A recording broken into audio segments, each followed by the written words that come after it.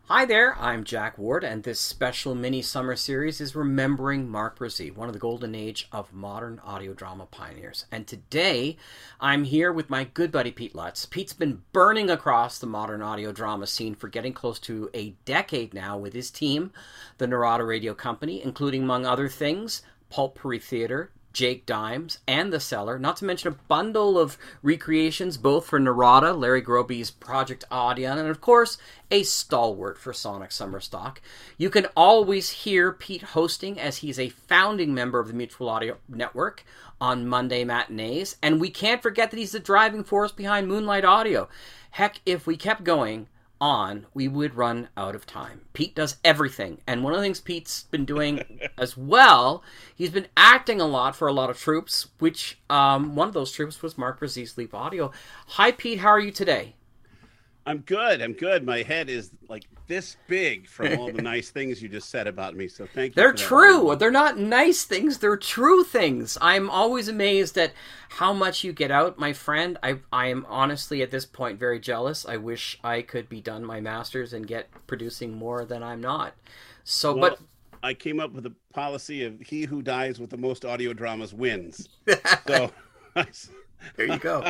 I came to the table late. You started. That's true. What, 14 years ago or more? I didn't. I had a brief start in 2001, and then didn't do anything for a dozen years, and started up steadily in 2013. So it's like since then, I've just got to make audio drama as much as I can. Yeah, well, you started first. That's great. I'm driven. I think I'm up to 20 years at this point, so that's awesome. I've been writing, so that's nice. When did you first start talking to Mark? It has to be 2014, I think. I didn't do anything for him until maybe 2016 or so, but I first started hearing his voice in things, and I loved the sound of his voice, so deep and resonant and clear, and just a beautiful intonation. So I had to get him involved in something. So I asked him to be in a special feature for Pulpery Theatre called Mr. Question Man, and he was the host and asked questions from our listening public, and the listening public is in quotations because they were all fake questions designed for comedy. And I played the Mr. Question Man. So he asked the questions and I answered them, and then the men in little white coats came and got me because I was actually quite insane. No, that's So that was fun, and yeah. then I got him involved in Jake Dime's Range Detective, and he played Doc Burnside in that. Did a wonderful job in that character as well. And he asked me to be, I think, in 4 of his plays for Leap Audio, and then I don't know, he disappeared from Facebook, and I didn't hear from him for a long time, and then found out he had passed away. So it was pretty much of a shock. Something that people don't know was that he and I were chatting a lot before he disappeared from Facebook, and he was really interested in coming down to Corpus Christi and living there, moving out of New York because of the harsh winters and coming down to a place where he didn't have to worry about the snow Right. all the time. And I would have loved that. If he had been able to come down here and live here, we would have gotten together for coffee every day, you know, or as much as possible, and shot the breeze and made audio drama together, And probably done a lot of live stuff, because that you do a lot of live stuff Yeah, as well I in would've- Corpus I would've- Christi. So I would have gotten him involved in our live shows as well. So I'm sorry that didn't happen. Really, it's heartbreaking. So yeah. what was your so you obviously developed a bit of a friendship, having conversations back and forth. How would you describe Mark to people who didn't know who he was? That's a toughie. He seemed to be genuinely sweet. He had goals. I mean, he's like me. He had a job that he didn't really like, that brought in money so that he could make audio drama. I'm the same way. I work for the government, and I have a civil service job that is never going to promote me, but you know, I'm working that job so I can put microphones on the table. It gives me enough free time to make audio drama. So yeah, I'm I was happy always with called that. teaching my Clark Kent job. Yeah. You know, so because Mild-mannered teacher Jack that's right. Ward. Because then, yeah, the real love, the real superhero stuff is when we get to do these things. And But Mark was like that as well, and I think he really enjoyed writing.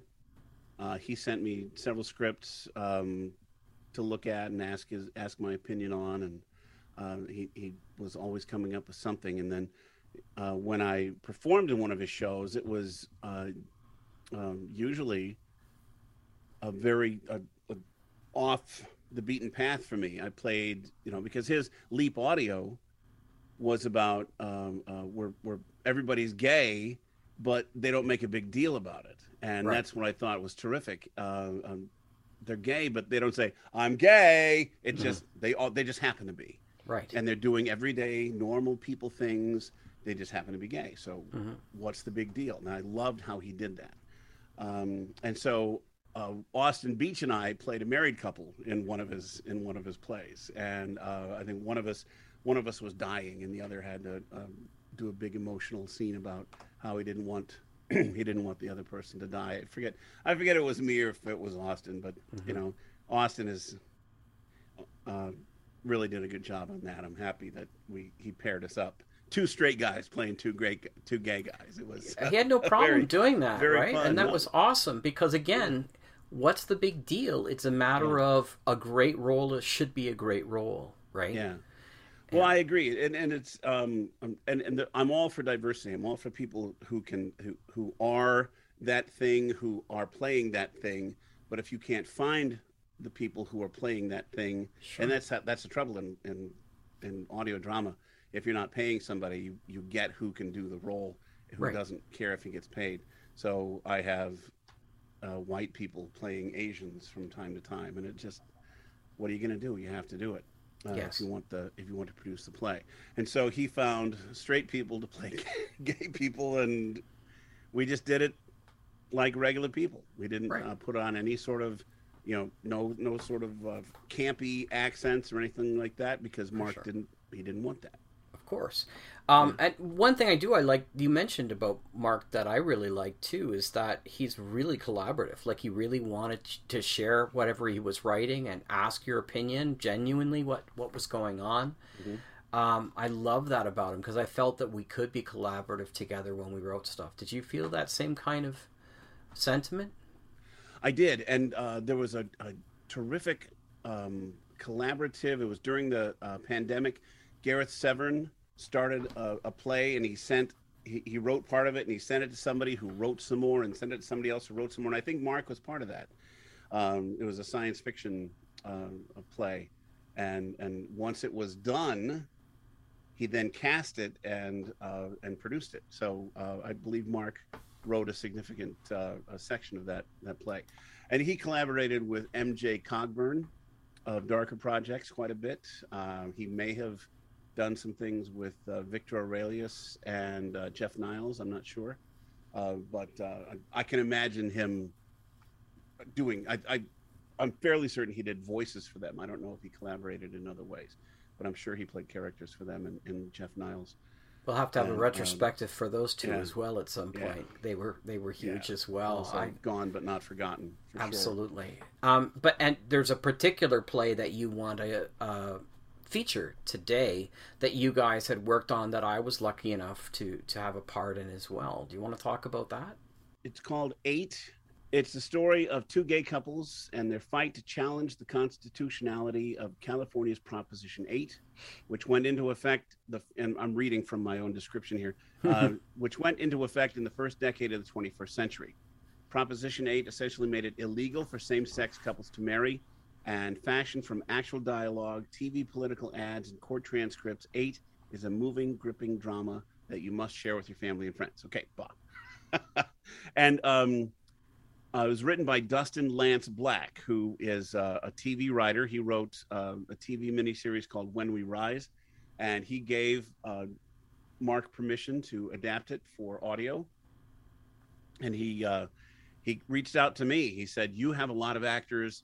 Let's get you part of that. We'll share directing credit, and we'll get as many people as possible to record it." Let me see. So it's a cast of, let's see, 1, 2, 3, 4, 5, 6, 7, it's a huge 8, cast. 9, 10, 11, 12, 13, 14, 15, 16, 17, 18, 19, 20, 21, 22. So 22 actors had to be wrangled. And he did all the post-production too. And he did, yes, he did the post-production. I got the actors, those who were local, I had them come in, I directed them locally, and then he reached out to several also who sent in remote readings, and including you, suggested Tim Gillick, Mark Bruzee was in it himself, and my own son Kian was in it. Nice. And a lot of Narada people were in it as well. So it turned out, I think it turned out really good. It's and MJ was in it too, if I remember correctly. MJ Cogburn. Yes, MJ and her sons. Okay. Well, I don't know. Is Michael and husband? Mason? Right. Yeah, I know. I see Michael and Mason are here. I don't know if one's their husband or one's her. Because she's married to a Michael, but that also might be her son Michael, because she has 2 sons. Okay, cool. So very cool. Yeah, lots of Narada folks in there, and it's how long is it? It's an hour and a half. It's an hour and a half program. So we'll get right to it. I just wanted to know if you had any last thoughts that you wanted to share with everybody about Mark, and if a message you wanted to say to Mark, if you could. Well, if I could, I would say I would have loved to have a chance to say goodbye to him, and if I'd known he was ill, I would have tried to find him, reach out to him. The way things work on Facebook, if somebody's gone for a while, you tend not to notice it until they come back and say, "Oh, I didn't," Right.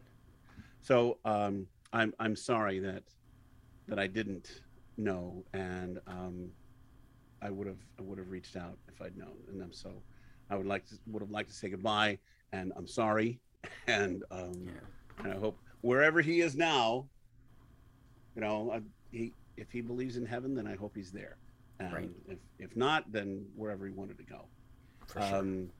But I love the show is terrific, and if you have never heard it before, you'll really enjoy it. And Mark put himself into the show, and for a lot of the best reasons. And keep in mind, this came out before the Supreme Court ruling, the Obergefell ruling about same-sex marriage. Right. So it predated that. And it's timely now again, right? Mm-hmm. As we look at changes of courts and such. So don't get me started. No, I don't want to get any of it. We'll be here forever. But the point of the matter is that Mark had his finger on the pulse of those issues, and thankfully he was a pioneer in many ways. And thank you so much, Pete, for sharing your memories. And listen, everyone, to 8. Thank you. Glad to be here. Thanks for asking me. The following audio drama is rated PG-13, suggesting that children under the age of 13 should listen accompanied with an adult. Leap Audio and the Narada Radio Company present 8, a play by Dustin Lance Black. And here are your hosts, Mark Bruzee and Pete Lutz. In May 2009, the American Foundation for Equal Rights filed a lawsuit, Perry versus Schwarzenegger, in the U.S. District Court for the Northern District of California, on behalf of plaintiffs, 2 same-sex couples, to challenge a voter-approved constitutional amendment known as Proposition 8 that eliminated same-sex couples' rights to marry. The same-sex couples were represented by David Boies and former U.S. Solicitor General Theodore Olson, 2 high-profile attorneys who opposed each other in the U.S. Supreme Court case Bush v. Gore. During the trial, the plaintiffs presented expert witnesses, of which 9 the court found, quote, were amply qualified to offer opinion testimony on the subjects identified, end quote, and, quoting again, offered credible opinion testimony on the subjects identified, end of quote. The defense for Proposition 8 presented only 2 expert witnesses who were willing to testify under oath. The most important one, David Blankenhorn, was ultimately judged as lacking, quote, the qualifications to offer opinion testimony, unquote. Blankenhorn, the witness against gay marriage, during cross-examination, admitted to and identified 23 benefits of adopting same-sex marriage, published in his book, The Future of Marriage.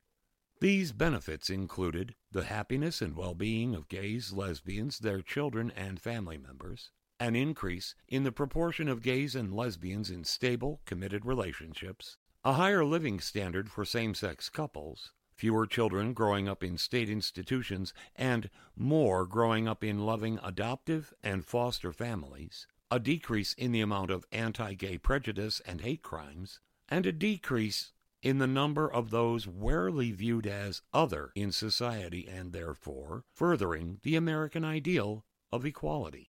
Opponents of same-sex marriage were unable to provide credible evidence proving their claim that same-sex marriage would harm society or the institution of marriage. On August 4, 2010, Chief District Court Judge Vaughn Walker ruled that the Proposition 8 ban on same-sex marriage violated the Due Process and Equal Protection Clauses of the 14th Amendment to the United States Constitution, and that there was no legitimate reason to deny same-sex couples the fundamental right of marriage. And now, 8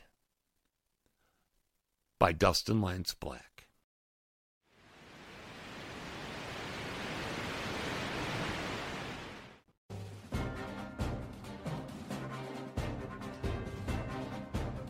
We'll be back after this message.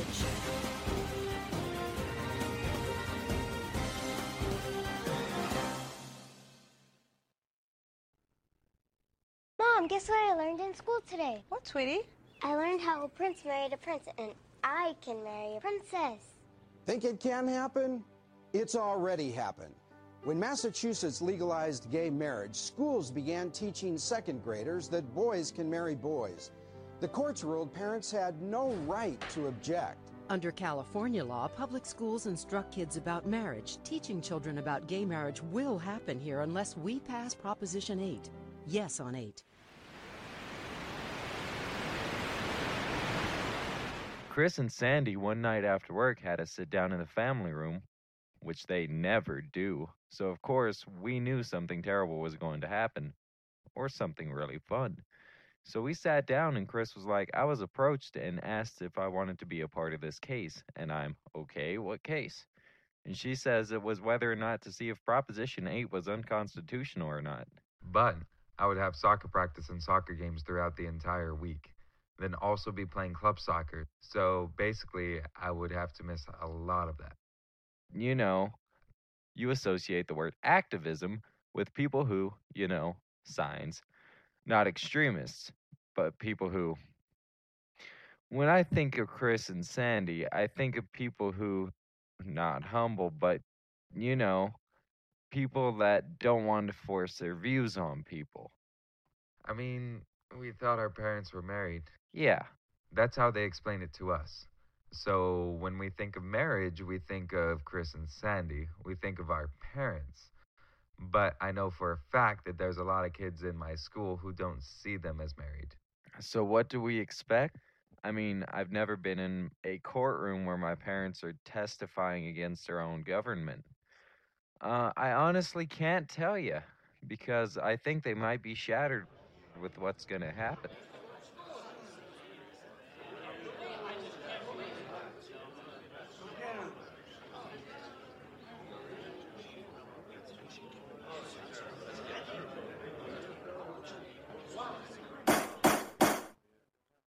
Calling civil case 09-2292, Kristen Perry et al.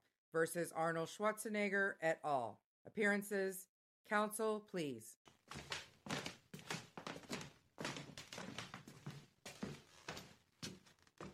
All rise.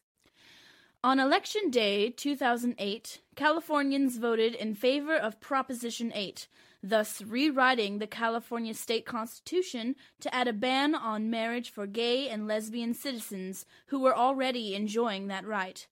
Well, now two lawyers most famous for representing opposing sides of Bush v. Gore have teamed up to take Proposition 8 to federal court. Good morning, Your Honor. Theodore B. Olson on behalf of the plaintiff. Good morning. Good morning, Your Honor. David Boyce on behalf of the plaintiff. Chief Judge Vaughn Walker, a Republican appointee, agreed with Mr. Boyce and Mr. Olson that the case could be broadcast, but the defendants, the opponents of gay marriage, turned to Charles Cooper. Good morning, Mr. Chief Judge. Charles Cooper for the defendant interveners. Mr. Cooper filed an appeal with the U.S. Supreme Court, which was successful, and the Supreme Court blocked plans to broadcast the trial. And thus, the nation was denied access to the testimony of plaintiffs Jeff Cirillo and Paul Katami, and Sandy Steer and Chris Perry. But the transcripts of this trial could not be hidden, and on June 16, 2010, the closing arguments of this historic case commenced. These are the words, the witnesses, the testimony, and the trial the defenders of Proposition 8 have fought so hard to keep from public view. Mom, right here. Did you get through security okay? Yeah, obviously. They took us in the back way, around all the press. Did you talk to any of the cameras? Yeah. And? I just said this case is about us as Americans wanting to be treated equally by our government. And under the law, we are going into court today with that simple request. You did it like that? What's wrong with that? I mean, you seem really nervous. Come on, cell phone's off. Come on, let's go find our seats. Wait, will we be done in time for soccer practice? I'm not sure. Come on, let's go. Let's go. What do you mean you're not sure? Who knew we were going to have to go through an actual trial, Elliot? I mean, who knows what we're going to have to do today? Because, personally, I have never sued Arnold Schwarzenegger before. Now move it. Obviously, the hiatus that we've had is not anything that I would have hoped for, but it may be appropriate that the case is coming to a closing argument now. June is, after all, the month for weddings, so I would simply propose that we get right to business. Mr. Olson, are you leading off for the plaintiff? I am, Your Honor. May it please the court. We conclude this trial, Your Honor, where it began. This case is about marriage and equality. The fundamental constitutional right to marry has been taken away from the plaintiffs and tens of thousands of similarly situated Californians. This state has rewritten its constitution in order to place them into a special, disfavored category where their most intimate personal relationships are not valid, not recognized, and second-rate. I am going to, with your permission, Your Honor, play some excerpts from the testimony of the plaintiffs. Raise your right hand. Do you swear to tell the truth, the whole truth, and nothing but the truth? Would you tell us briefly about your background? I was born in Illinois, but my parents moved here with me when I was 2 years old. Well, I grew up on a farm in southern Iowa, going to public schools. I am the executive director of a statewide agency that provides services and support to families with children 0 to 5. Now, today you are in a committed relationship with another gay man, correct? I have found someone that I know I can dedicate the rest of my life to. And when you find someone who is not only your best friend, but your best advocate and supporter in life, it's a natural next step for me to want to marry that person. March will be 9 years. Sandy and I live together in Berkeley with our children. We each bring 2 biological children to our family and each other. Our 2 younger sons are in high school. I remember the first time I met Sandy, thinking she was maybe the sparkliest person I ever met. And our friendship became deeper and deeper over time, and then, after a few years, I began to feel that I might be falling in love with her. And how did she feel about you? Well, she told me that she loved me too. We will be asking her to verify that. Okay. It's always been an awkward situation at the front desk of a hotel. The individual working the desk will look at us perplexed. You ordered a king-size bed? Is that really what you want? It's certainly an awkward situation walking into the bank and saying, my partner and I want to open a joint bank account and hearing, a business account? An LLC or an S corporation? No, not my business partner, my partner. Being able to call him my husband is so definitive. It's something that everyone understands. I'm a 45-year-old woman, and I've been in love with a woman for 10 years. And I don't have a word to tell anybody about that. Unless you have to go through that constant validation of self, there's no way to really describe how it feels. I love Jeff more than myself, and being excluded in that way is so incredibly harmful to me. Opponents of Prop 8 said gay marriage has nothing to do with schools. Then a public school took first graders to a lesbian wedding, calling it a teachable moment. Now this politician says schools aren't required to teach about marriage. Yet his official website confirms teaching marriage is required in 96% of schools. And a leading Prop 8 opponent has warned parents cannot remove children from this instruction. Unless we vote yes on Proposition 8, children will be taught about gay marriage. Whether you like it or not.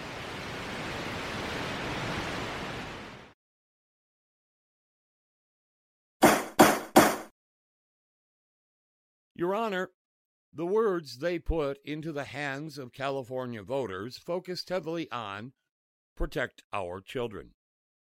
Protect our children from somehow learning that gay marriage is okay, that there is something wrong, sinister, or unusual about gays, and that their relationships are not okay and decidedly not suitable for children. For obvious reasons, however, the gays are not okay message was largely abandoned during this trial in favor of procreation and deinstitutionalization themes. And I submit that the overwhelming evidence of this case proves that allowing persons to marry someone of the same sex will not, in the slightest, deter heterosexuals from marrying or from having babies. Well, they have identified a difference between opposite-sex and same-sex couples in that opposite-sex couples can procreate without the intervention of some third party, Why is that difference not one that the voters could rationally take into account? Your Honor, you would have to make some statement that allowing these other individuals to engage in the institution of marriage will somehow stop that procreation, or stop people from getting married, or cause them to get divorced. If we had time, Your Honor, I could not present a more compelling closing argument than simply replaying the testimony in its entirety of the 4 plaintiffs. But we have so much more. There are 8 experts, Your Honor, persons who have studied and written about American history, marriage, psychology, sociology, economics, and political science. Professor Cott, for example, an expert in marriage. Marriage, the ability to marry, to say I do, is a basic civil right.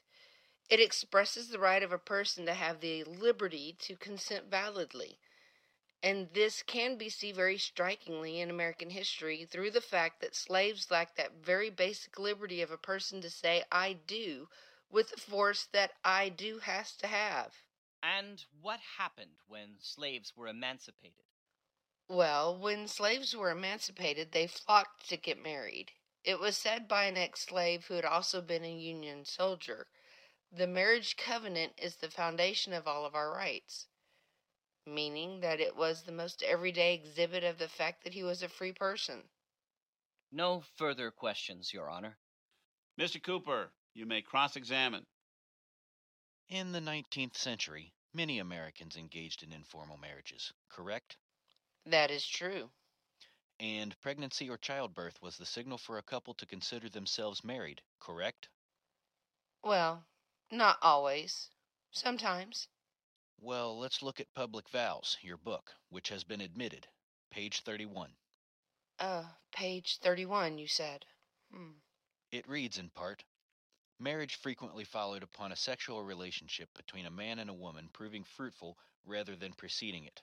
Pregnancy or childbirth was the signal for a couple to consider themselves married. You believed that when you wrote these words, didn't you?" Well, yes, but as I said, frequently, not always. And you provided a statement to the Vermont legislature when it was considering same-sex marriage? Not to the legislature, to their joint judiciary committee. I see.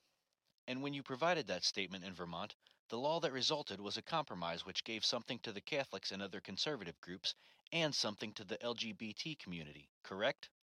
It did state in its first line, marriage is between a man and a woman. And then it went on to grant a civil union arrangement that gave all the rights and benefits to same-sex couples. Yes. Your Honor, we have no further questions. Thank you, Professor.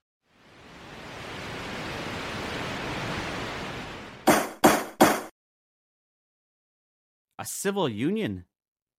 A domestic partnership would relegate me to the level of a second-class citizenship, maybe even third-class citizenship. It doesn't give due respect to the relationship that we've had for almost 9 years. Only a marriage could do that. Husband is definitive. It's something that everyone understands. There's no subtlety to it. It is absolute, and it comes with the understanding that your relationship is not temporal. It's not new. It's not something that could fade easily. We would love to have a family, but the timeline for us has always been marriage first, because it solidifies the relationship. And we gain access to that language that is global, where it won't affect our children in the future. They won't have to say, my dad and dad are domestic partners. Because, truth is, not everyone knows what a domestic partnership is. We want our children to be protected from any awkwardness like that. We want to focus on raising our kids.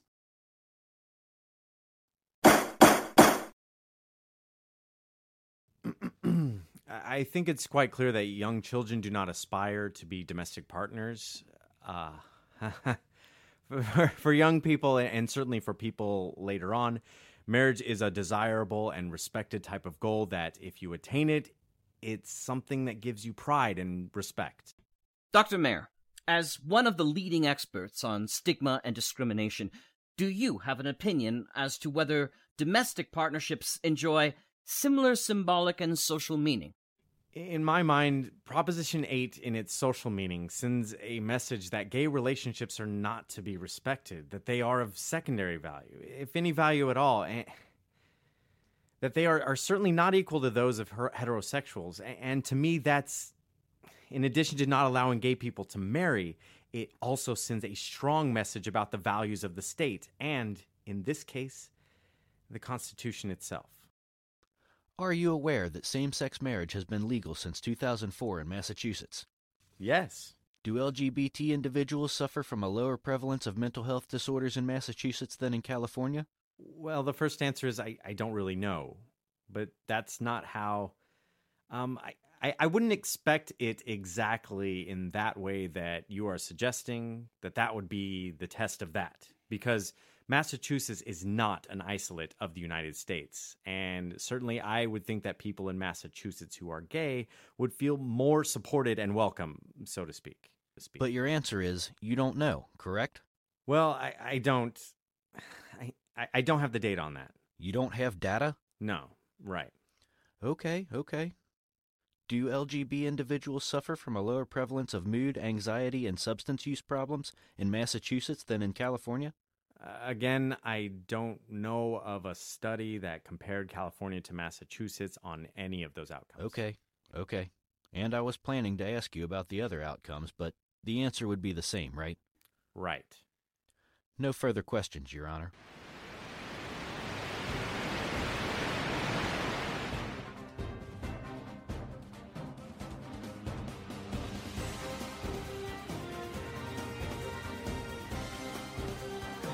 With us today from New York and Virginia, we have Evan Wolfson, whose work is focused on winning marriage equality, and Maggie Gallagher, who is president of the National Organization for Marriage.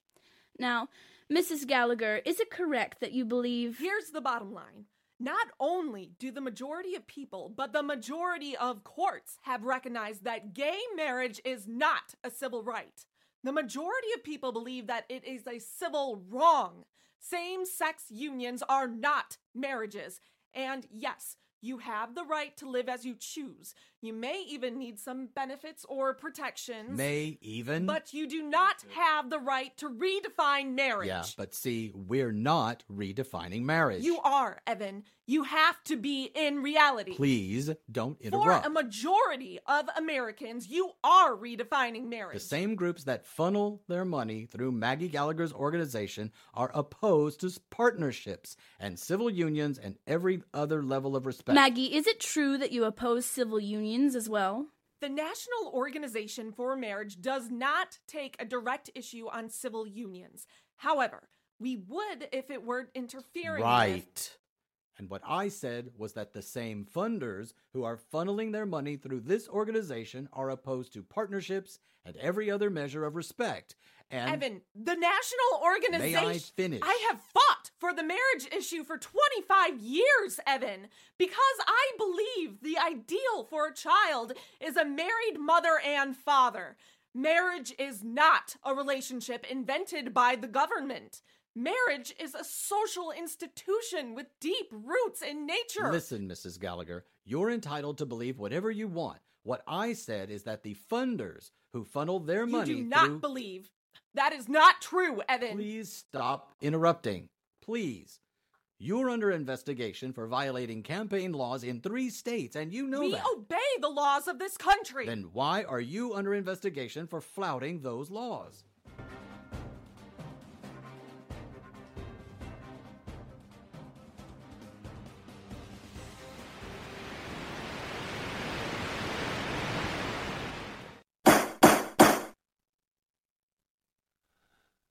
Your Honor, the plaintiffs are in the same position as Mildred Jeter and Richard Loving, who in 1967 had no interest in diluting the institution of marriage. They only wanted to marry the person they loved, the person of their choice, who happened to be a person of a different race. That's all these plaintiffs desire, the right to marry the person they love, the person of their choice, who happens to be of the same sex. Well now, the Supreme Court decided that the issue which we are confronted with here was not ripe for the Supreme Court to weigh in on. That was 1972. What's happened in the 38 years since 1972? The Supreme Court in Lawrence versus Texas reversed Bowers versus Hardwick with a 6-3 decision, and the majority of that opinion, Justice Kennedy and 4 other justices, decided that case on the basis of due process. The statute in Lawrence was a criminal statute. Yes. The denial of the right to marriage of same-sex couples doesn't have any criminal sanction. I submit it doesn't make any difference. Our fundamental rights cannot be taken away unless the state has a very, very fundamental, strong, compelling reason to do so, and it acts with surgical precision so that it takes no more than the compelling reason justifies. We are talking about a group of individuals who meet every one of the standards for suspect classification. They are a minority. There wasn't any dispute about that. It's an immutable characteristic. The witness said that.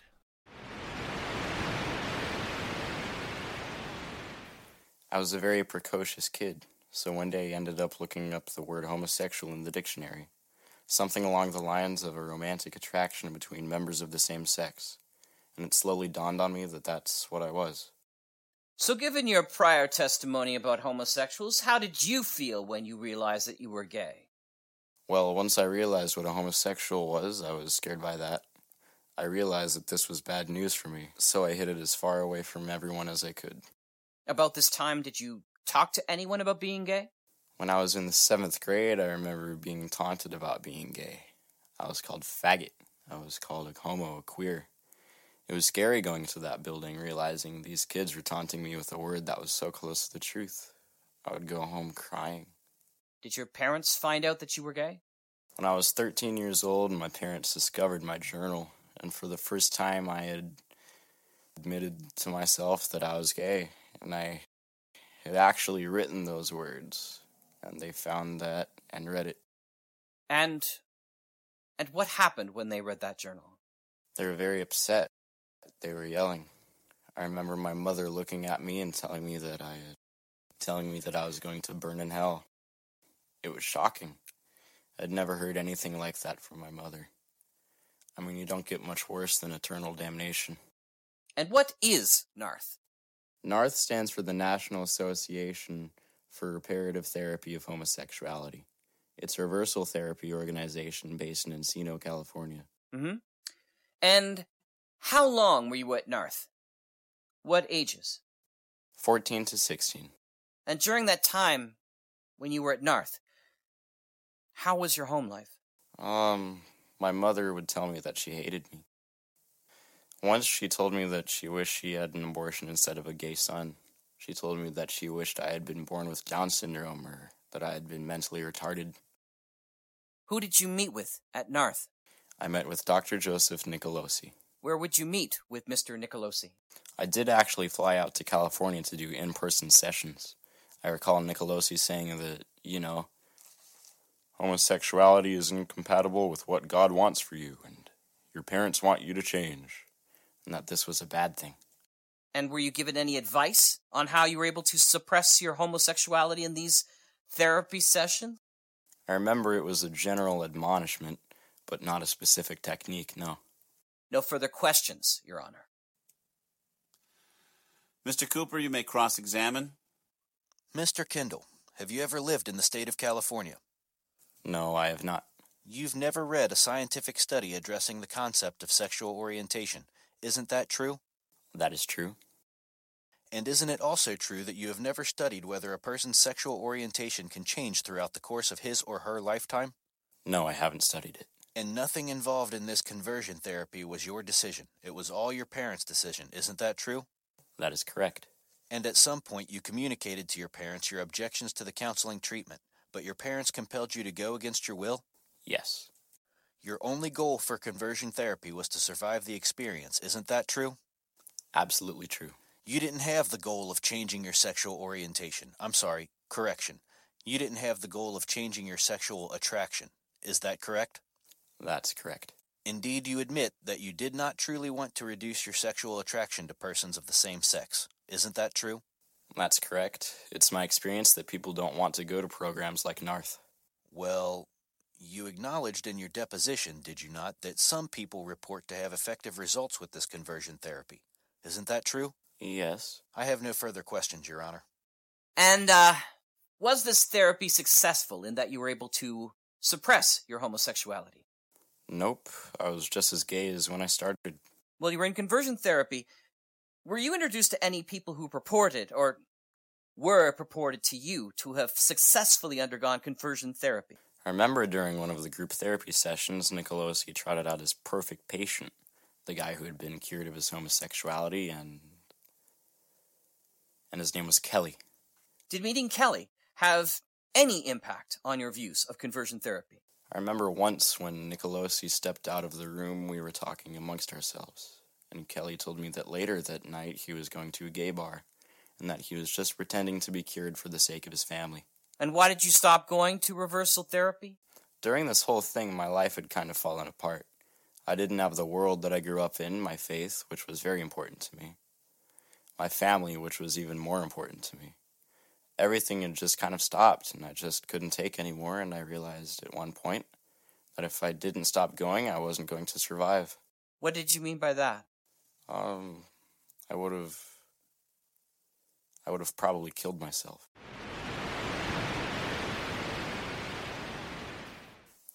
We will return to the play after this important message.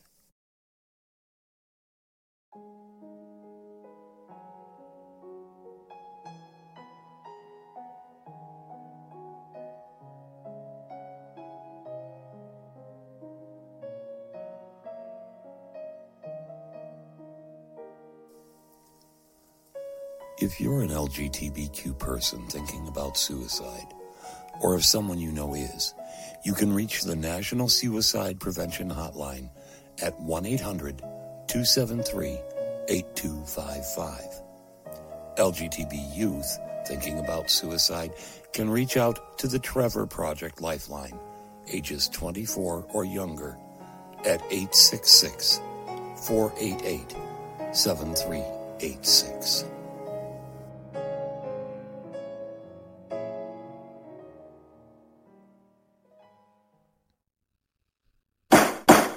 Your Honor, our submission, obviously, is that sexual orientation is not an immutable trait, that it is an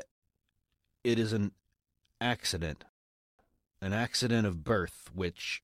What do you mean, an accident of birth? An accident of birth in the sense that the term has been used consistently by the Supreme Court to identify the kinds of immutable characteristics that go into the calculus on whether heightened scrutiny should apply. The Ninth Circuit Court in the high-tech gays case said unequivocally sexual orientation is not an immutable characteristic. That is a quote. But perhaps the most vivid evidence was an APA study which indicated that over a 10-year period, for women who identified themselves as homosexuals, some 2/3 of them had experienced a change in their sexual orientation at least once over the course of their lifetime.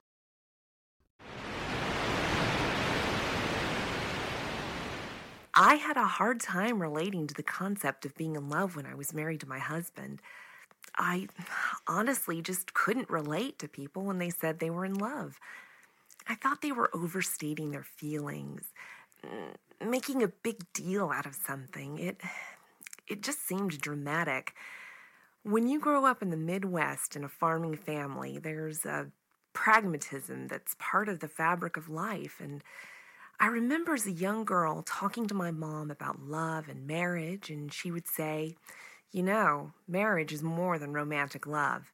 It's more than excitement. It's hard work. And in my family, that seemed really true. So I thought that's what I was signing up for when I got married to him. Not that it would be bad, but that it would be hard work. When I first met Chris, I was teaching a computer class and she was a student. But then we ended up being friends, and I began to realize that the feelings I had for her were really unique, and they were absolutely taking over my thoughts and my entire self. And I grew to realize I had a very strong attraction to her and that I was falling in love with her. And not only were we in love, but we wanted to join our families and both have the kind of life of commitment and stability that we both really appreciated. Because at 47 years old, I have fallen in love one time, and it is with Chris.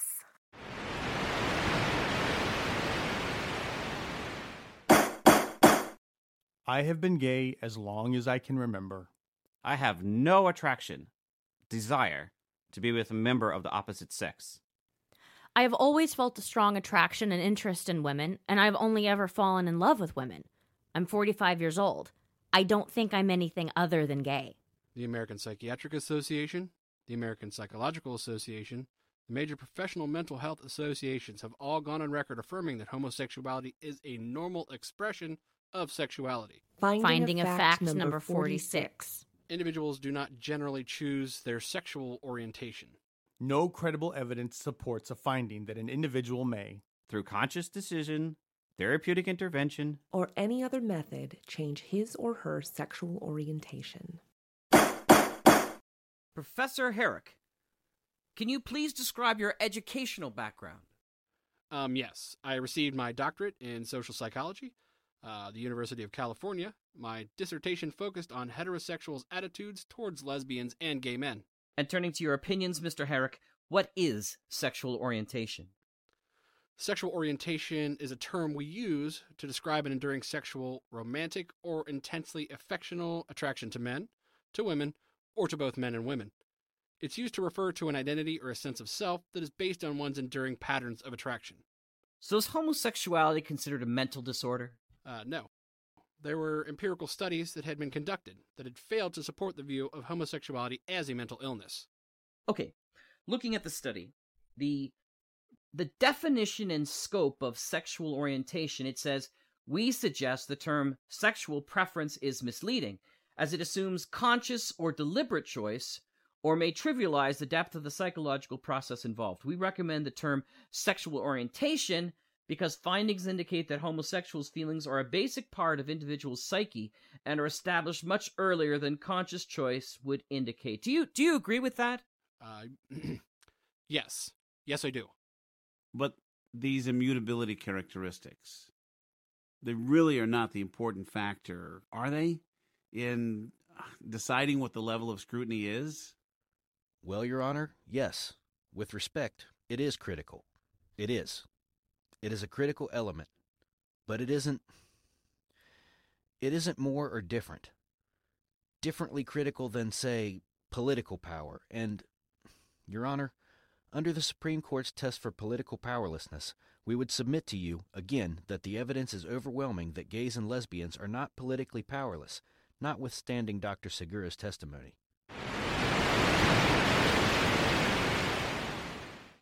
Dr. Segura, how have ballot initiatives in this country affected the rights of gay men and lesbians in terms of political power?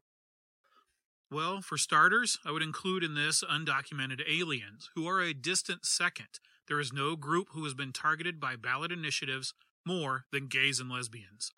The number of ballot initiative contests since the late 1970s is probably at or above 200. Gays and lesbians lose 70% of the contests and a 100% of the contents.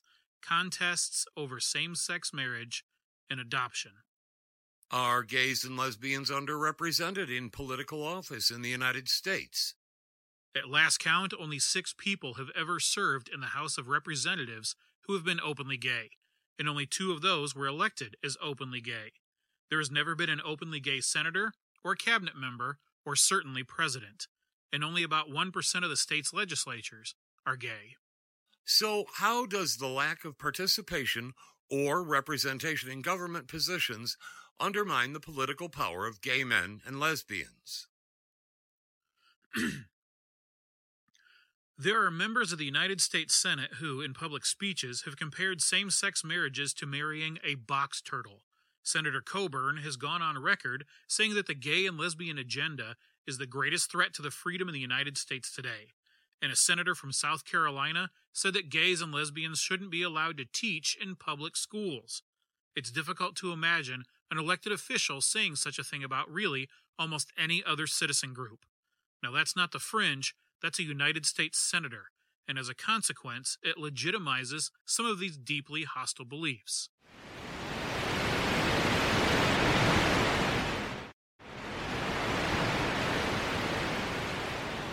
I don't want to draw people's criticism. In fact, quite the opposite. I would really like people to like me. I would. So since I know I have this trait that I can't change that people don't like, I go to great lengths to have other traits that people will like. So I put a significant amount of time and energy into being, well, likable, so that when discriminatory things happen, maybe I can turn it around. The decision every day to come out or not, at work, at home, at PTA, at music, at soccer, it's exhausting. If, for example, I'm on a plane and somebody comes up and I've saved a seat for Sandy, but she's not there yet, and they say, "Is that saved?" And I say, "Yes, it's for my partner." And they say, "Oh, well, then could you please move so I could sit there?" Or if we're at a store and people want to know if we're sisters or cousins or friends, and I have to decide every day if I want to come out everywhere I go and take the chance that somebody will have a hostile reaction, or just go there and buy the microwave we went there to buy without having to go through all that again.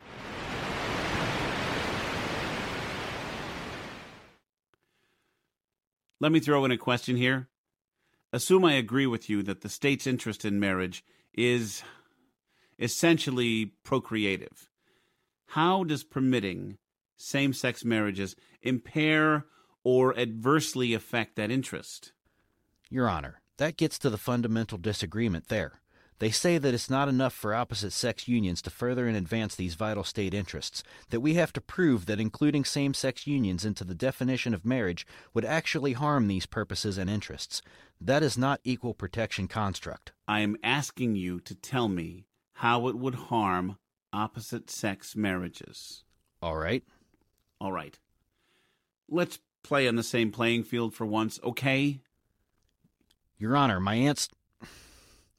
answer is, I don't know. I don't know. Does that mean, if this is not determined to be subject to rational basis review, you lose? No, Your Honor. Just haven't figured out how you're going to win on that basis yet? Your Honor, by saying that the state and its electorate are entitled, when dealing with radical proposals for change, to move with caution. Keep in mind, this same-sex marriage is a very recent innovation. Its implications of a social and cultural nature, not to mention its impact on marriage over time, can't possibly be known. So this is a political question, and the court should abstain? Is that it? Same-sex marriage. Have you really thought about it? What it means when gay marriage conflicts with our religious freedoms. Why it was forced on us by San Francisco judges when gay domestic partners already have the same legal rights. What it means when our children are taught about it in school. Have you thought about what same-sex marriage means? To me? Think about it. Voting yes restores traditional marriage. Yes on Proposition 8.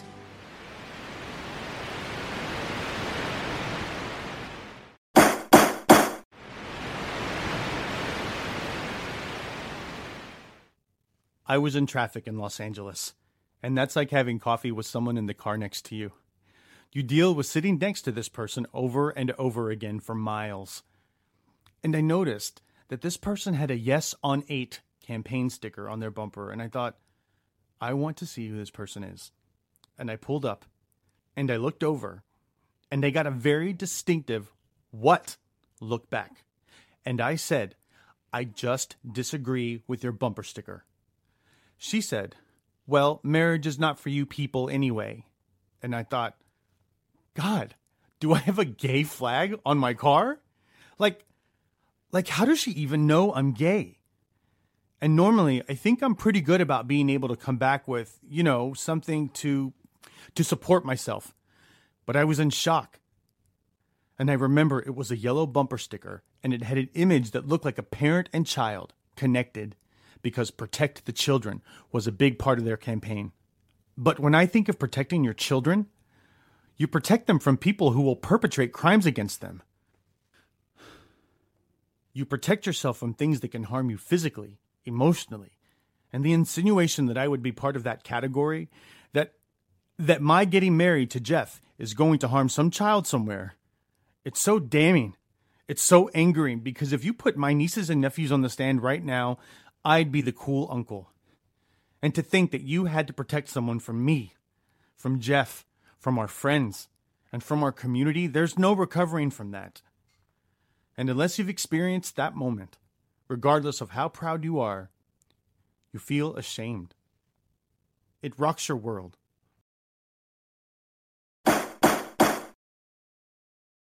I'm willing to acknowledge that there are plenty of good Californians that voted for Proposition 8 because they are not, well, let's say they are uncomfortable with gay people. They are uncomfortable with gay people entering into marriage. And they are uncomfortable with the very idea that gay people are just like us. But they didn't hear, and too bad they couldn't have seen the evidence in this trial. The Supreme Court has said that marriage is the most important relation in life. It is the foundation of society. It is essential to the orderly pursuit of happiness. It is a right of privacy older than the Bill of Rights and older than all of our political parties, a right of intimacy to the degree of being sacred. There are 14 Supreme Court decisions that talk about the right of marriage, and the testimony of all these expert witnesses and the testimony of the plaintiffs. That erects an insurmountable barrier to the proponents of this proposition. It will not hurt Californians. It will benefit Californians. But as long as it doesn't hurt Californians, to get rid of a harmful stigma in their Constitution that's labeling people into classes, then it's unconstitutional. Thank you, Your Honor.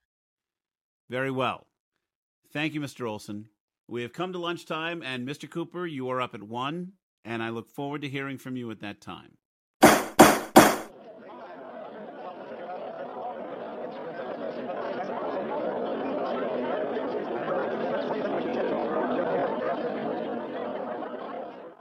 It's not discrimination.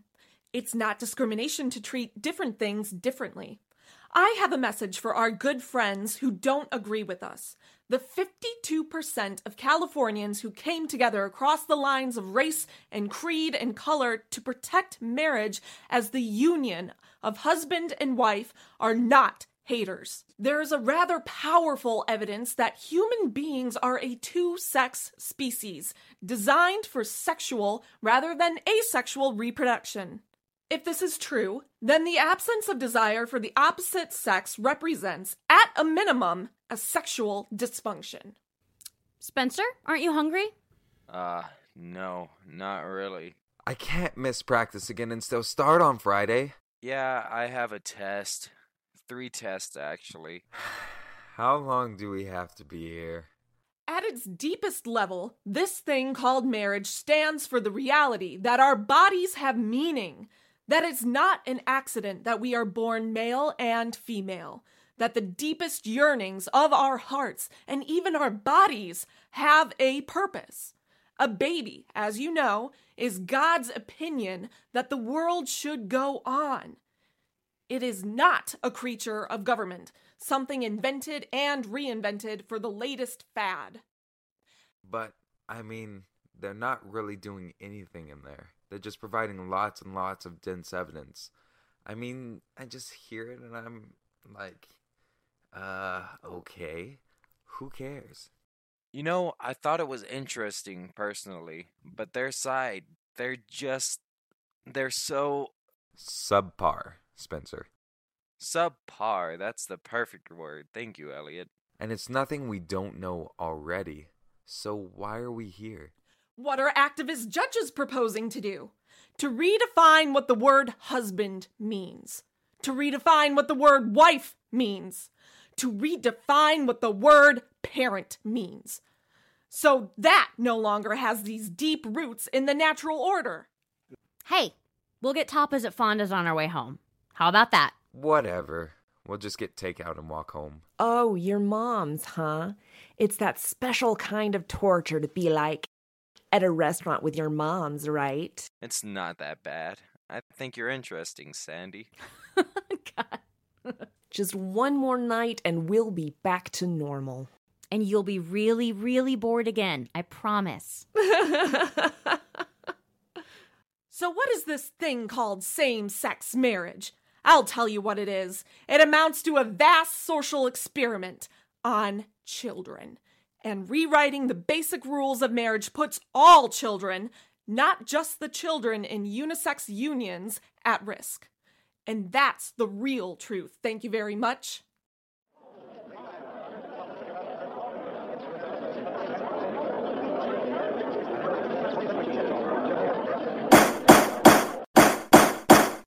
Mr. Cooper, good afternoon. Good afternoon, Your Honor.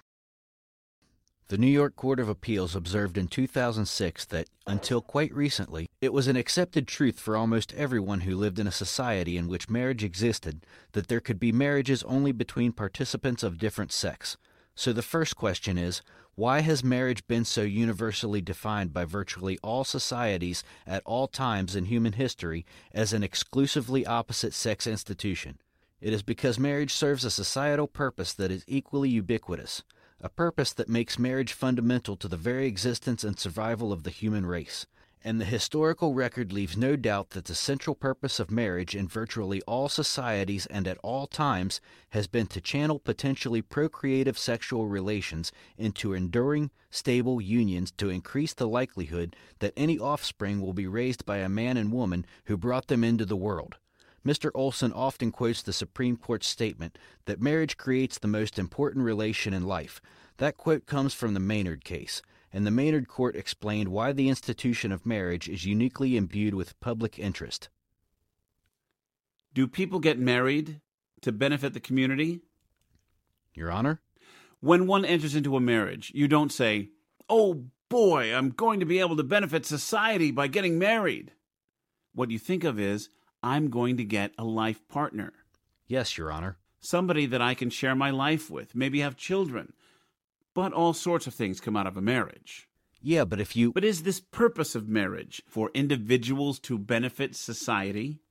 Well, it may well be that individuals who get married aren't doing it in order to benefit the community, although that is the ultimate result of it.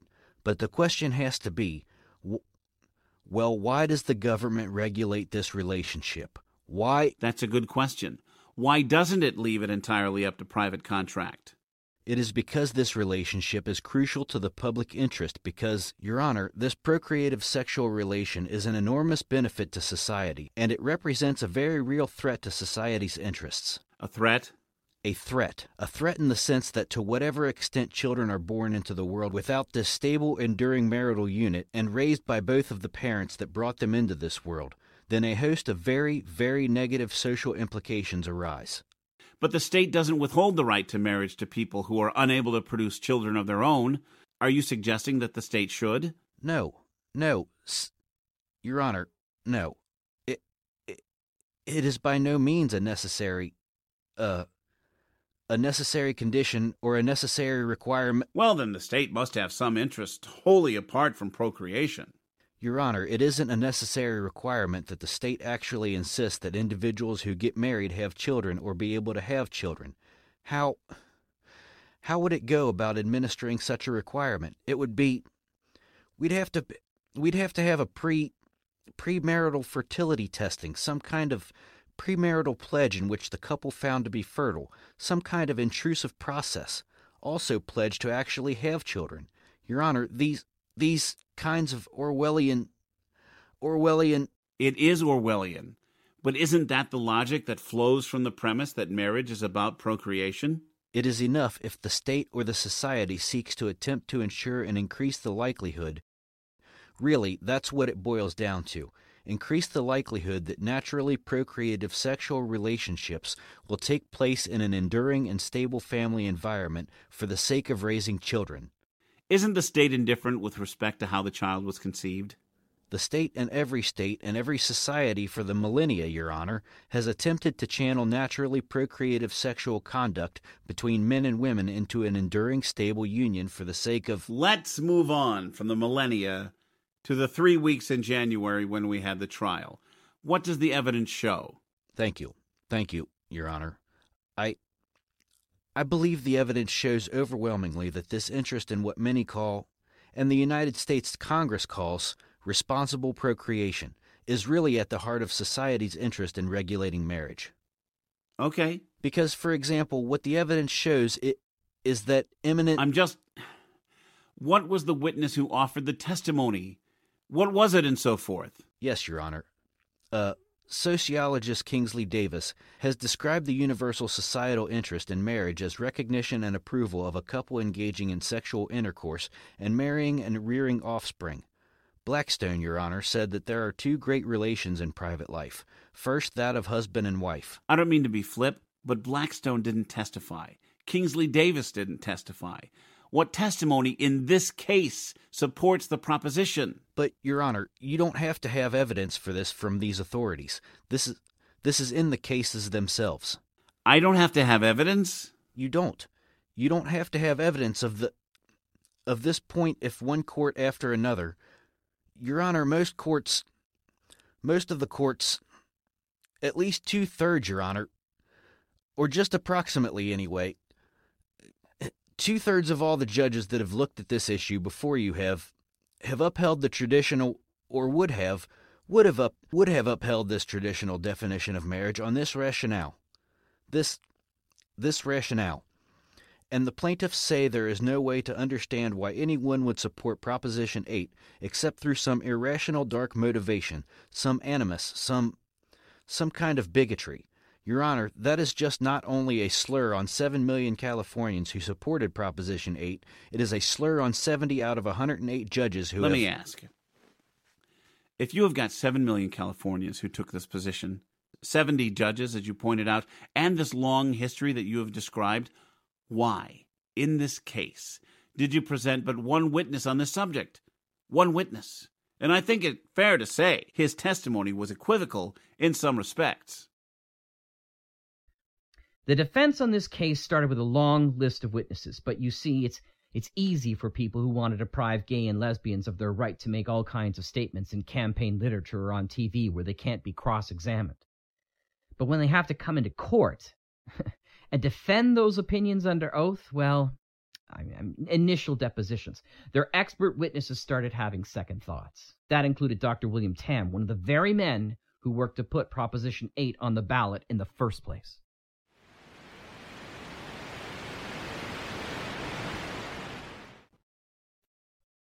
What is your relationship to the Traditional Family Coalition? I am the executive director of the Traditional Family Coalition. All right. This is an email that you wrote on May 15th, 2008. Is that correct? Yes. And the last sentence of this says, "We can't lose the battle for Proposition 8 or God's definition of marriage will be permanently erased in California." Now, was that your motivation for participating with ProtectMarriage.com and promoting Proposition 8? The other reason is, I think it's very important that our children not grow up to fantasize or thinking about, should I marry Jane or John when I grow up? Then you go on to say, what will be next? On their agenda list is legalizing having sex with children. And this was something that you were putting out in order to convince people to vote for Proposition 8. Is that correct? Yes. And then the last sentence says, if sexual orientation is characterized as a civil right, then so would pedophilia, polygamy, and incest. Do you agree with that, sir? Yes, I agree. And that's what you were telling people in order to convince them to vote for Proposition 8. Is that correct? Yes. Let me go down to point 4, where you say that countries that legalized same-sex marriage saw alarming moral decline. You believe that after the Netherlands legalized same-sex marriage, the Netherlands went on after that to legalize incest and polygamy. And Who told you that, sir? It's in the internet. In the internet? And you just put it out there to convince voters to vote for Proposition 8? Yeah.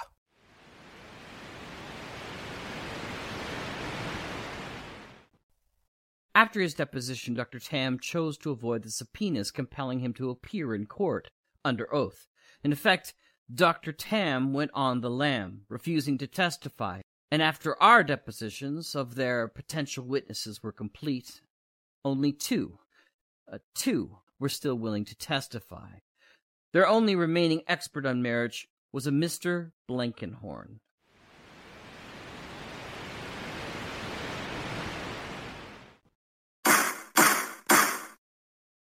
Raise your right hand, please. Do you swear to tell the truth, the whole truth, and nothing but the truth? I do. Mr. Blankenhorn, what is the primary purpose of marriage in human groups? We're embodied as male and female. That's the basic division in the species. We reproduce sexually. In fact, the famous anthropologist Claude Levi-Strauss once described marriage as a social institution with a biological foundation. He was saying that across societies, that the man and the woman whose sexual union makes the child, that those same two individuals are also the social and legal parents of the child. And there's only one institution in the world that performs the task of bringing together the three dimensions of parenthood: the biological, the social, and the legal. That institution is marriage, because we know how important this is for children. Very well. Mr. Boyes, you may cross-examine. All right. Let me try to make this as simple as I can. Have any of the scholars that you said you relied on said that permitting same-sex marriage would cause a reduction in heterosexual marriage? That's yes, no, or I don't know. Well, I know the answer.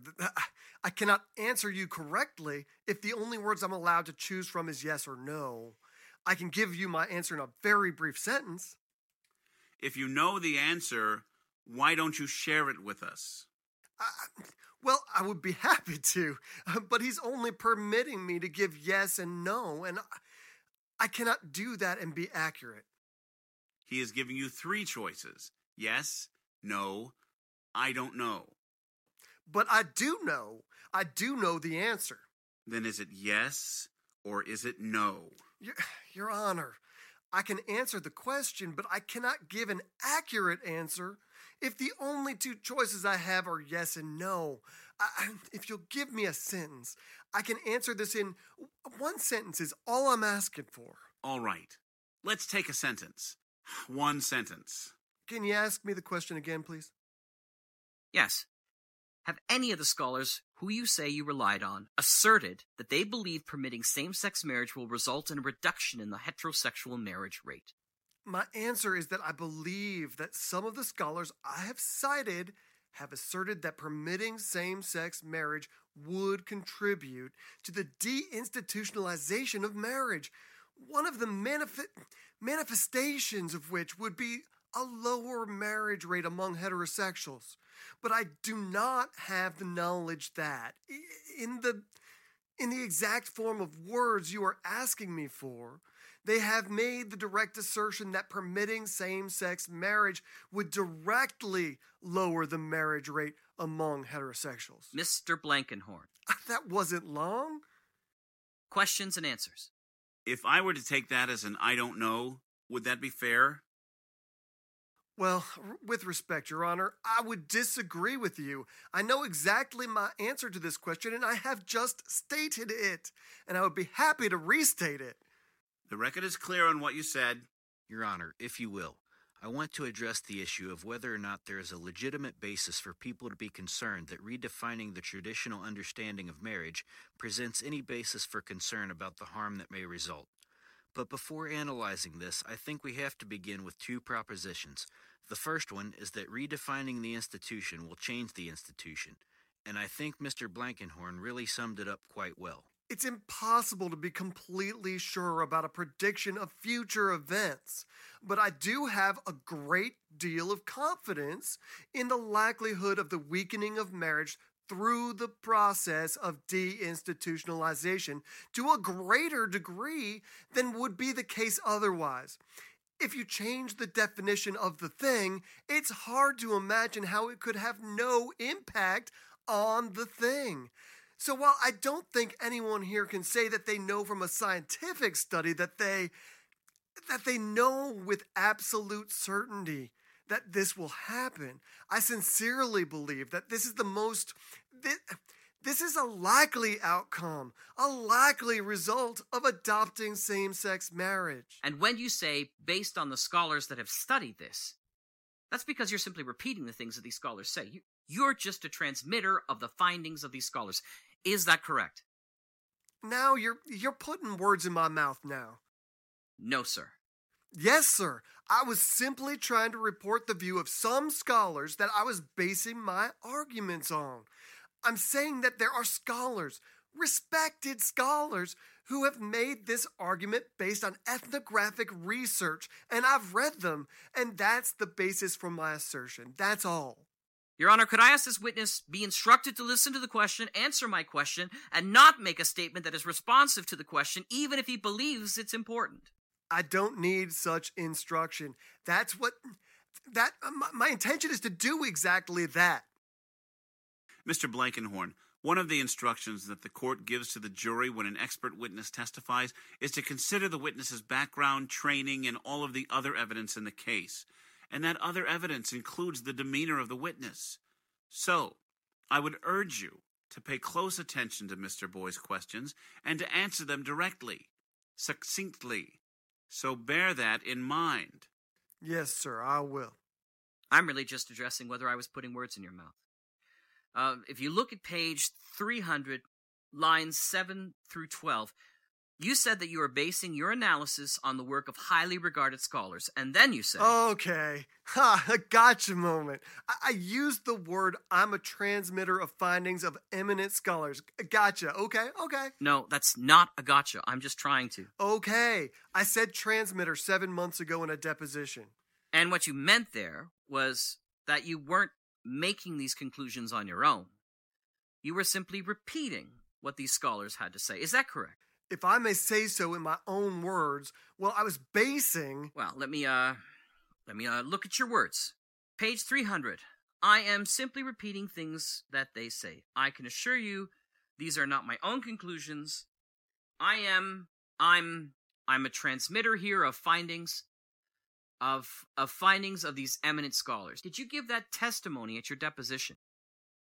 That's what I said at the deposition.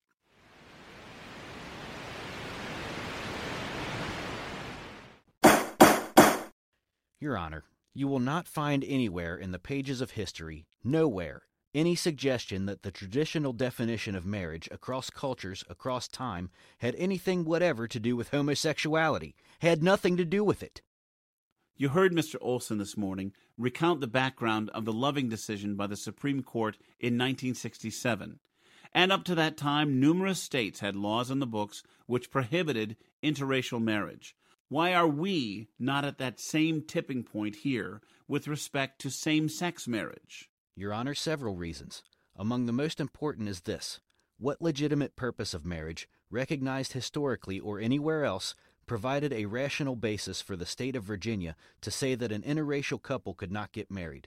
It certainly wasn't core procreative purpose. Excuse me for interrupting, but you recall the rationale that was used by the courts was that the mixing of the races would have serious corrosive effects on society. Your Honor, those racist sentiments and policies had no foundation in the historical purpose of marriage, and in fact, they actually made people have illegitimate children, illegitimate natural children, which again was the purpose of marriage, as Justice Stevens says, is to license cohabitation and produce legitimate children.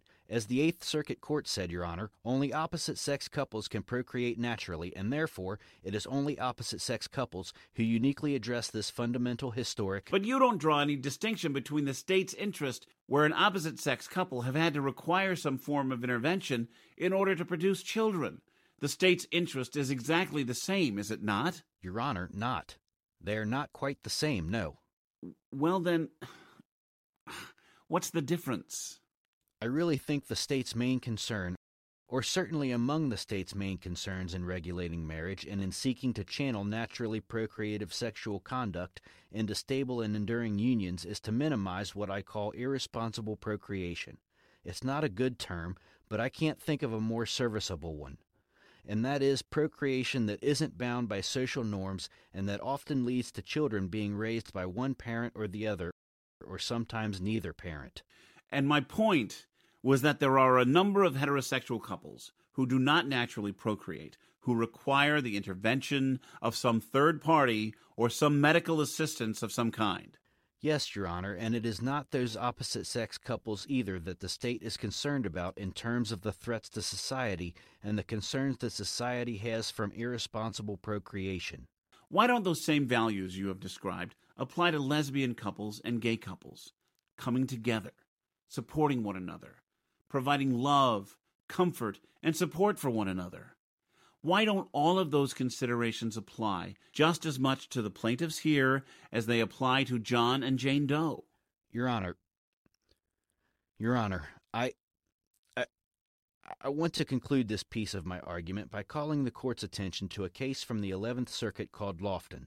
It was a case in which the 11th Circuit upheld a Florida statute that prohibited gay adoptions. Taking all of this available information into account, the legislature could rationally conclude that a family environment with married opposite-sex parents remains the optimum social structure in which to bear children, and that the raising of children by same-sex couples presents an alternative structure for child-rearing that has not yet proven itself to be as optimal as the biologically based marriage norm. I'd like to ask you something. Why should Mr. Blankenhorn's testimony be admitted? Does he meet the Daubert standards? His professional life for 20 years has been devoted to the study of one subject, the subject of marriage. He's written 2 books on this subject matter. Were they peer-reviewed? I think the Ninth Circuit's standards for qualifying an expert are particularly liberal, and I don't think they require... They certainly don't insist that an expert's publications have been peer-reviewed. So, Your Honor, again, I really didn't come... All right. ...here to particularly re-argue that, but I do believe will the Court entertain, A break? Maybe 5 minutes. Why don't we take a little more than that and resume at 10 minutes after the hour? What did that mean? What? Irresponsible procreation? Illegitimate natural children? What is he talking about in there? They're going to say whatever they have to. It doesn't mean it's true or that it's about you. You two certainly weren't accidents. God knows. So he was talking about us, me and Elliot, specifically, to our faces? Spencer, it's not... Technically, his back was to us, Spence. He didn't even say it to our faces. When I was 21 and she was 19, my sister was diagnosed with inoperable brain cancer. The summer I graduated from college, she died. I was the only biological child my parents had left. Losing Karen changed us all, not necessarily for the best. We all fumbled through the sadness for years after that. It really felt like we'd been devastated and broken forever. My 20s were so wrapped up in grieving and healing, but I eventually came out of it, and when I did, I felt crystal clear that I wanted a family. I wanted to give birth. I wanted to feel connected to my kids the way I had to my parents and Karen when she was alive. I was unequivocal in my desire to have kids and bring the best parts of my sister, our family, and our future together. The rest is pretty typical. My partner of 7 years and I started the process of learning how to get pregnant. Yes, lesbians have to learn how. I went to a considering parenthood class for lesbians. We chose a donor. We started inseminating. And after 1.5 years, I decided to use fertility medication And that's when it worked. I got pregnant in the spring of 1994. I was 8 months pregnant on my 30th birthday and bigger than our little house. You boys were born at UCSF on October 30th by C-section.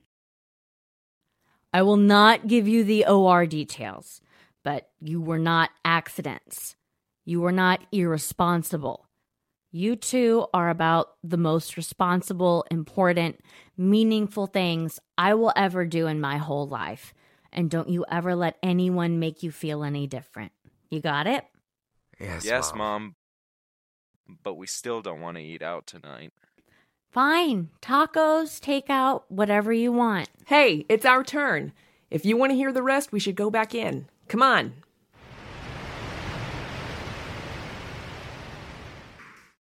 Now, you believe that gays and lesbians today are raising children, correct? Of course, yes. And, in fact, hundreds of thousands of children are being raised by gay and lesbian couples. Is that correct? I don't know how many.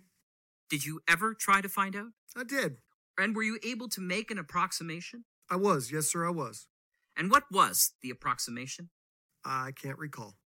Can you recall approximately? No, sir.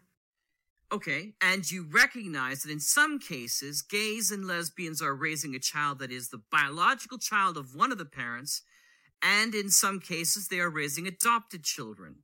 That's correct? Those would be two of... Well, yeah, of course they would be. Those would be examples of children in gay and lesbian homes, yes. And you believe that permitting gay and lesbian couples to marry would significantly advantage the gay and lesbians themselves and the children that they are raising. Is that correct, sir? When you say advantage, do you mean improve the well-being of? Yes.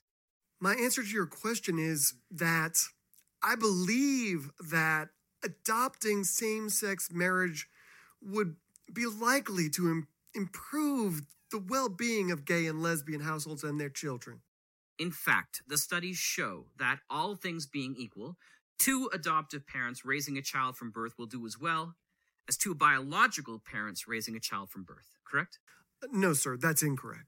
Well, sir? May I say another word on that, please? You will have an opportunity to redirect. The studies show that adoptive parents, because of the rigorous screening process that they undertake before becoming adoptive parents, actually, on some outcomes, outstrip the biological parents in terms of providing protective care for their children.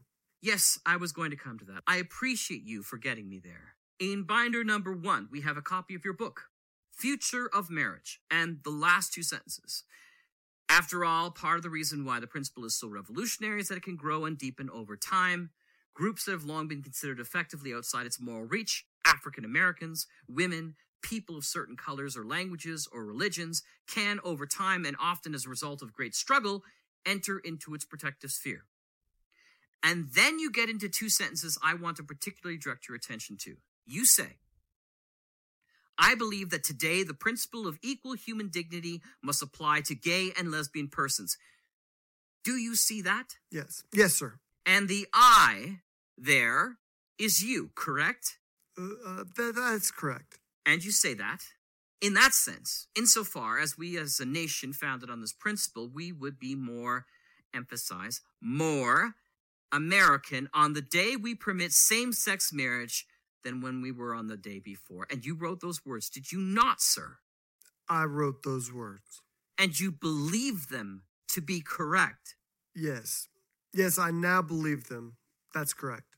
Your Honor, I have no more questions.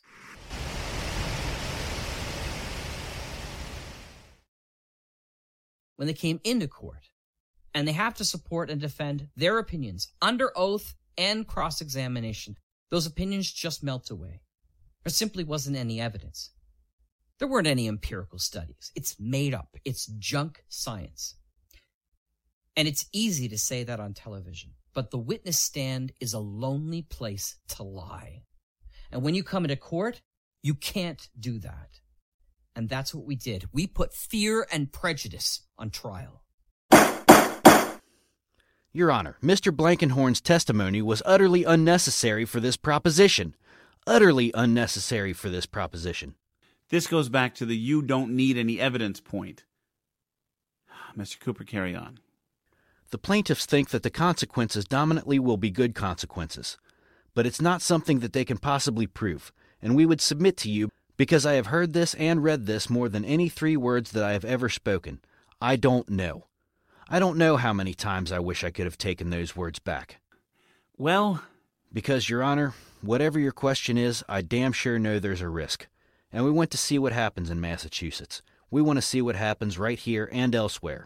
But the I don't know or we don't know where it's going to lead answer, is that enough to impose upon some citizens a restriction that others do not suffer from? We don't have to prove that redefining marriage to include same-sex marriage would visit harm upon the institution and the interest that it serves. Rather, we only have to prove that including same-sex couples would not serve those interests.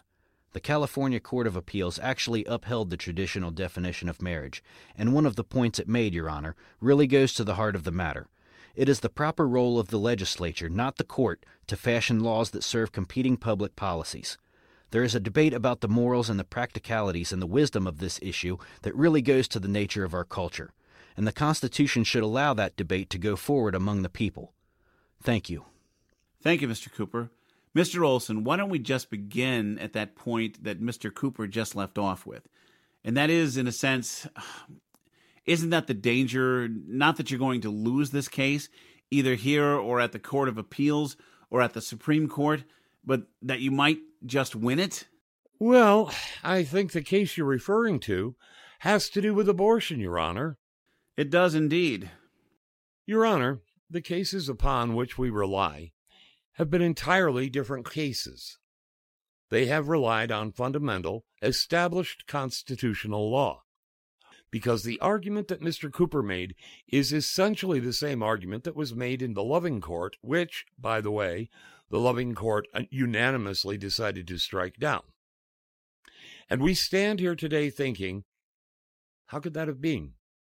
In 1967, that's only 40 or so years ago, we would have punished as a felon in the state of Virginia the president's own mother and father if they tried to travel there and be married.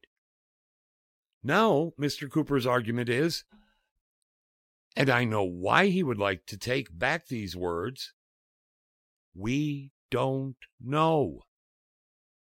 We don't have to prove anything. We don't have any evidence. Yet he was reading from articles written by various persons who did not come into this courtroom and testify under oath and subject themselves to cross-examination by my colleague, Mr. Boyce. Some of them didn't come into court because they have been cross-examined by Mr. Boyce in their depositions. But you do have to know. He does have to prove. The Romer Court specifically says, under the lowest standard of review, you have to prove that you have a legitimate interest and that the subject, Proposition 8 in this case, advances that legitimate interest. So, how does preventing same-sex couples from getting married advance the interest of procreation? What one single bit of information is there that they are a threat to the channeling function? If you accept that California has the right in the first place, and I do not, I believe, Your Honor, that there is a political tide turning. I think that people's eyes are being opened finally. People are becoming more understanding and tolerant. The polls tell us that. There isn't any secret in that. But that does not justify a judge in a court to say, I really need the polls to be just a few inches higher. I need someone to go out and take the temperature of the American public before I can break this barrier and break down this discrimination. Because if they change it here in the next election in California, we still have Utah, we still have Missouri, and we still have Montana. This case is going to go to a court. Some judge is going to have to decide what we've asked you to decide. And you have to have a reason, Your Honor. And you have to have a reason that's real, not speculation, not built on stereotypes, and not hypothetical. That's what the Supreme Court decision tells us. And I submit, at the end of the day, I don't know, and I don't have to put on any evidence, with all due respect to Mr. Cooper, does not cut it. It does not cut it when you're taking away the constitutional rights, basic human rights, and human decency from a large group of individuals. You cannot say after the fact, we are going to take away the constitutional right to liberty, privacy, association, and sexual intimacy that we already tell you you have. That is not acceptable. And it's not acceptable under our Constitution. And Mr. Blankenhorn is absolutely right. The day we end that, we will be more American. Thank you. So if there's nothing further, Mr. Cooper? Nothing. Very well, the matter is submitted. Now what? I know, it's too late for soccer, but we're gonna go home. We'll just pick up food on the way and you can study for your tests. And what, we're just supposed to wait? Yeah, how long do we have to wait? I'm not sure, Elliot. Why not? You've got all these lawyers and people in suits running around. I mean, someone's got to at least have an approximation of how long we have to wait. I mean, give me a break. Come on, we'll fight these guys another day. You've got soccer practice tomorrow. You've got tests to study for. Fine. Fine. Mom? What is it? This whole thing was just ignorant. I hated being here. You're right. You shouldn't have had to be here. It's my fault, okay? I'm really sorry, Elliot. I am. Let's just get out of here, okay? No, I just remember when you were up there and looking around and seeing everyone crying around me and not even realizing myself, but I was crying too. I mean, I just saw my mom up there fighting for us, and I'm glad to hear it. I am. I just hated that we had to. I know. That's all. I'm proud of you. I guess that's what I'm saying. I love you, Mom. I love you too, honey.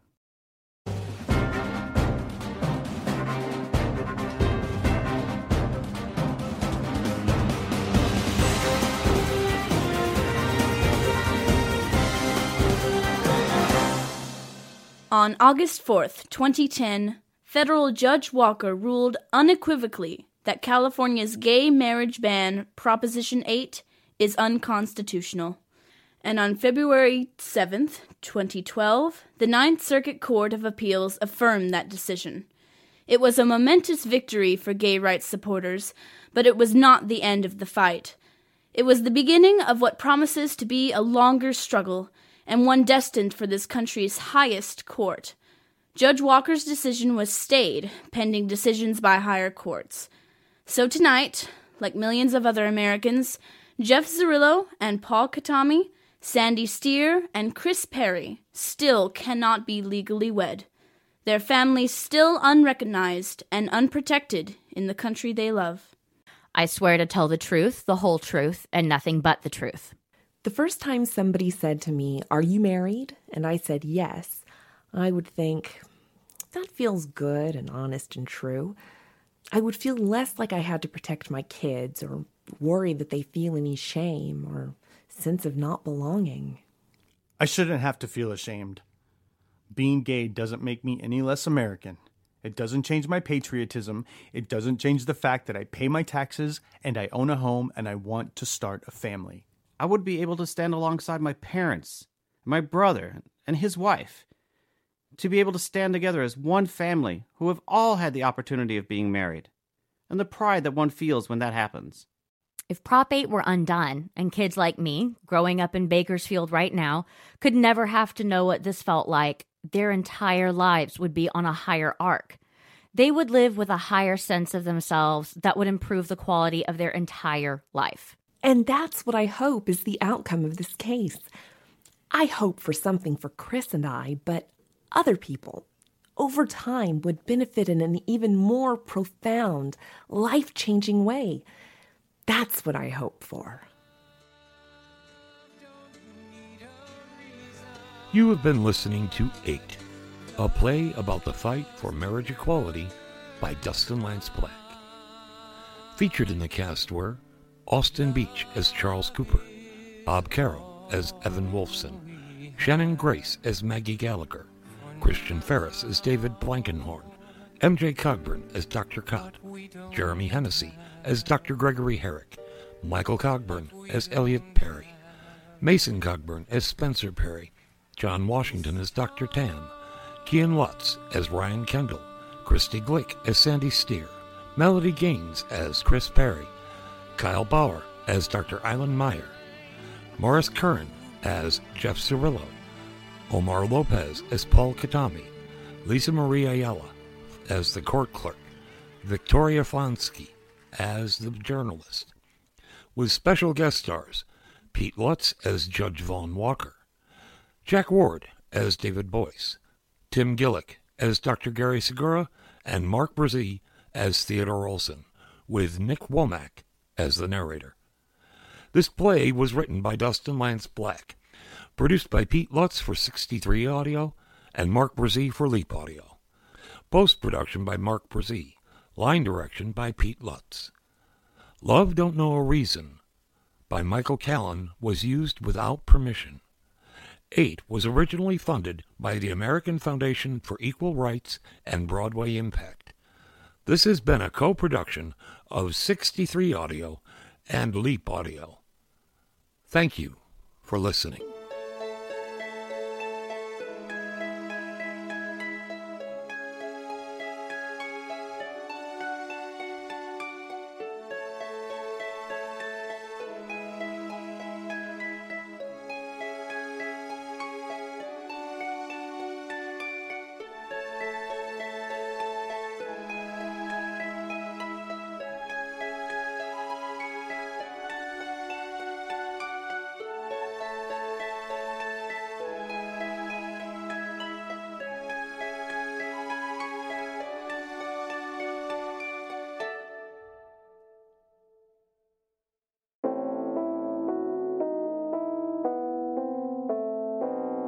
Now, you seem to me to be a connoisseur of the best of radio drama. In which case, make sure you're subscribed to the Monday Matinee feed. There we have our weekly series of dramatic, theatrical, classic, eclectic, and live radio drama. So yeah, either the main Mutual Audio Network feed for all types and genres of audio drama, or the Monday Matinee. And we'll see you there. The Mutual Audio Network. Listening and imagining together.